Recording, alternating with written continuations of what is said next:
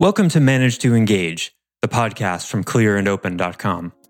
Dedicated to the evolution of you, because businesses grow when people do. Serving leaders, managers, and people who will be, helping you reach excellence in your work and achieve your personal goals at the same time. Sign up for the free course at clearandopen.com. Here's what's going on in the minds of most employees. They screw up, they know they screwed up, and they're somewhere on a scale, on a continuum of shame and healthy remorse. They may feel appropriately bad about it. They may feel too bad about it. And they need your help to feel the right amount of bad about it in the right way. Happy New Year, everyone. It's Joseph, and thanks for tuning in to Manage to Engage, the podcast from clearandopen.com. Welcome to 2019. The culture that you live and work in has a tremendous impact on what you feel. And as a manager, you're responsible for cultivating the culture in your organization. As a self-manager, you're responsible for cultivating the culture in your everyday life. Today, we look at 3 things you really want to be cultivating in your culture and how doing so can radically improve the lives of the people you manage. This 4-part series is an excerpt from my online course, Accountability, Metrics, Money, and Shame, which is free for Clear and Open members. And listen up, we've got a brand new live course starting January 10th, 2019, and it's a good one, so I don't want you to miss out. It's called Managing with Inquiry, Create Powerful Change Through Radical Acceptance. If you've tried on the teachings of Clear and Open even just a tiny bit, you already know the real power is not in doing, but in undoing. In this new 11-week course, I'll be teaching you how to use the power of questioning yourself to create radical change.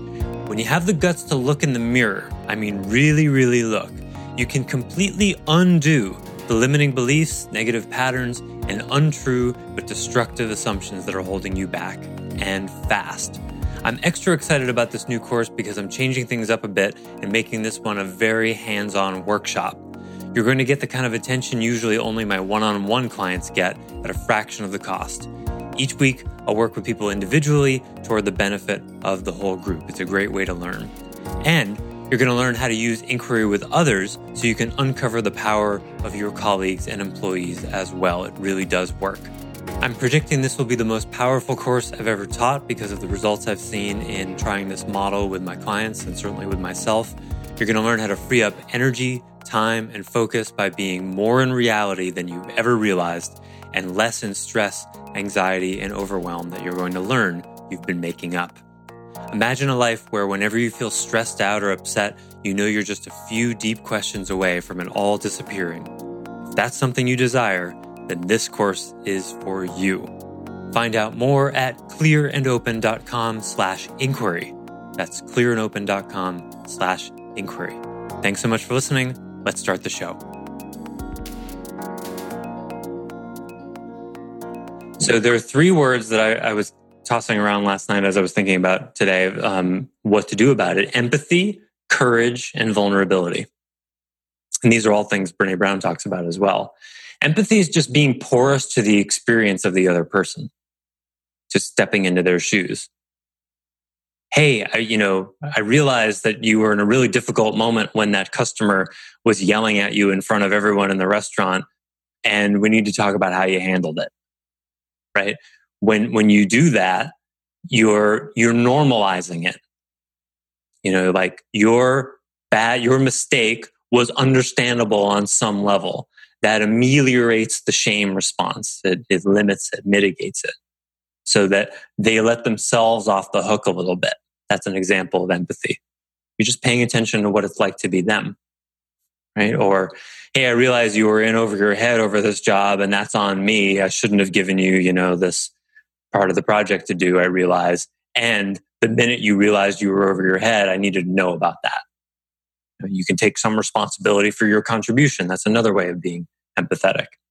And all of these 3 words have a lot to do with culture, because you as leaders, as managers, you're defining how these exist in your culture. So courage.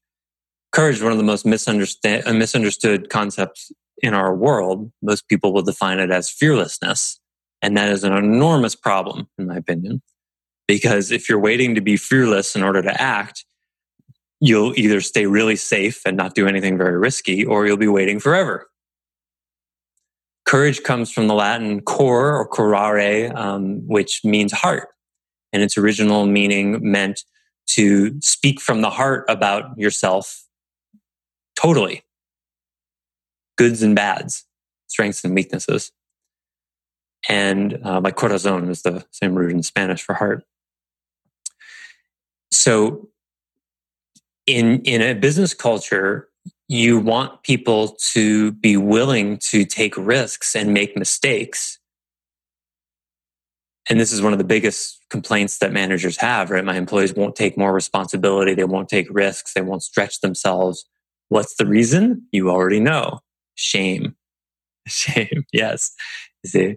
So that's what you can do. Whatever's not working, wherever you look in the world that's not working, just start with, okay, it's shame. Now, how does that play out? How do I connect the dots? Okay. If people aren't being courageous, it may be because they are afraid of making mistakes. Because if they make a mistake, it's going to go into the shame bucket for them, not the remorse bucket. Because they think too much that they are what they do rather than they are who they are. So it's not a job that a manager ought to have, strictly speaking, sort of ideally speaking. It shouldn't be the responsibility of a manager to help an employee discern between a shame response and a remorse response. But it is. You know, in an ideal world where everybody's done 10, 15 years of really good therapy and they can handle their shame responses and manage themselves, then when they made a mistake and they'd be able to say, boss, you know what? For a couple minutes there, I was feeling totally worthless as a person, but I know that I'm a good person and I just made a mistake. Can you help me with this? Right? Wouldn't that be great? That's 1 in 10,000 maybe people.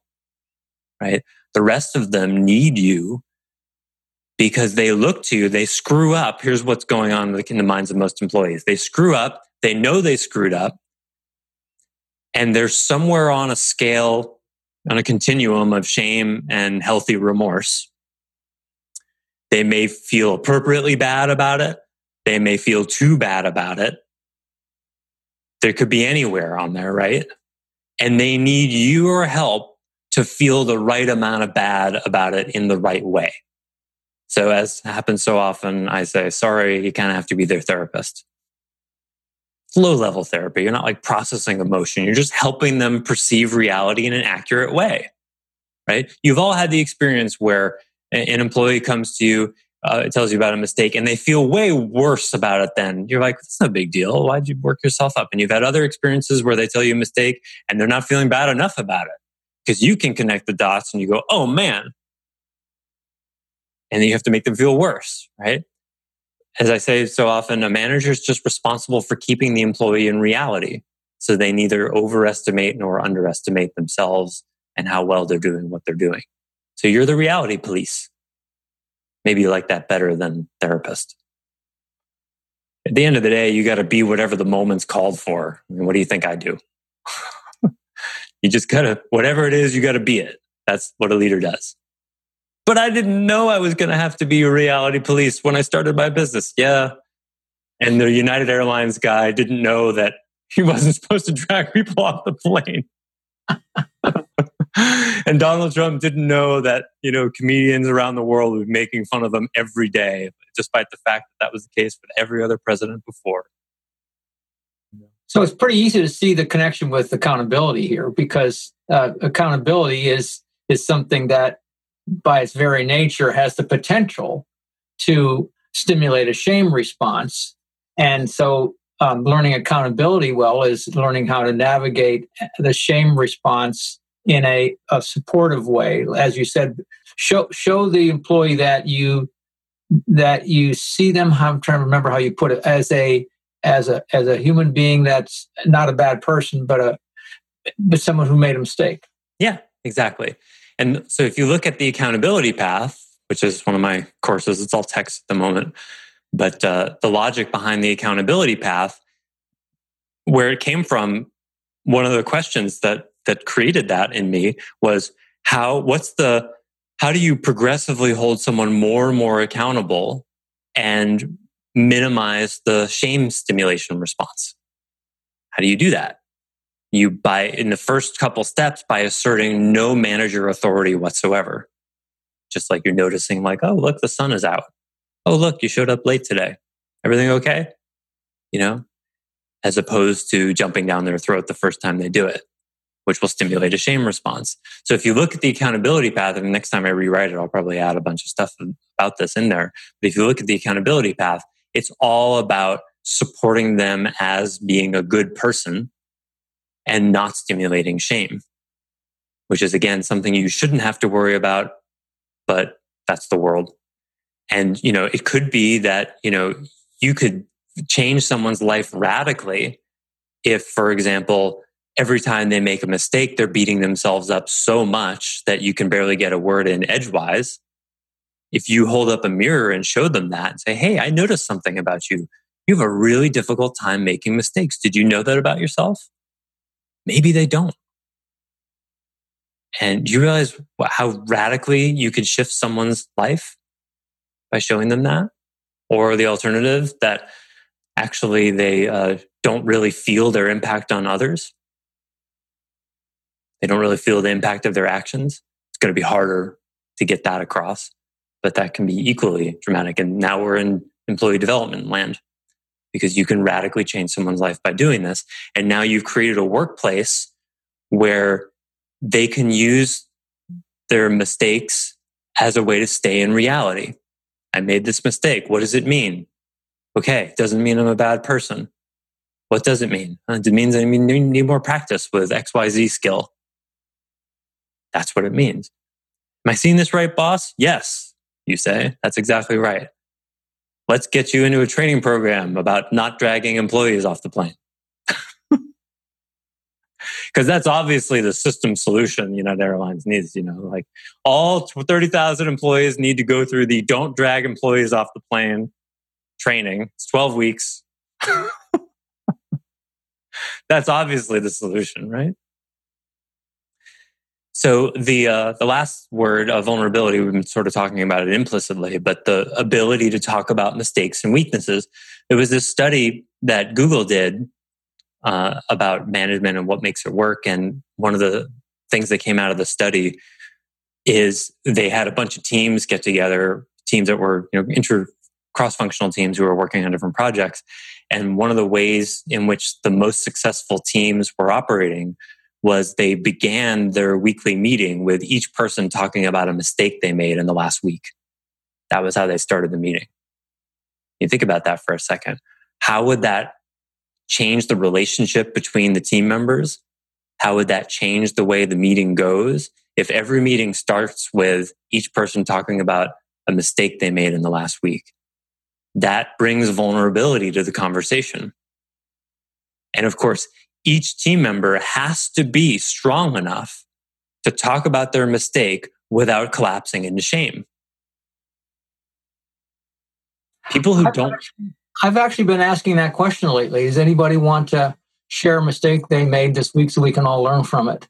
Cool.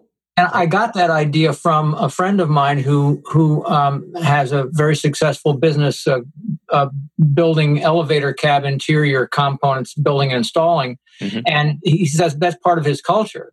They have their regular meetings, and they have a program where people are encouraged to share their mistakes and maybe what they've learned about it, and the more they do that, they get points towards some sort of a reward at the end of the month or something. Cool. The whole idea is that we want to eliminate our mistakes by reporting them so we can all learn from them.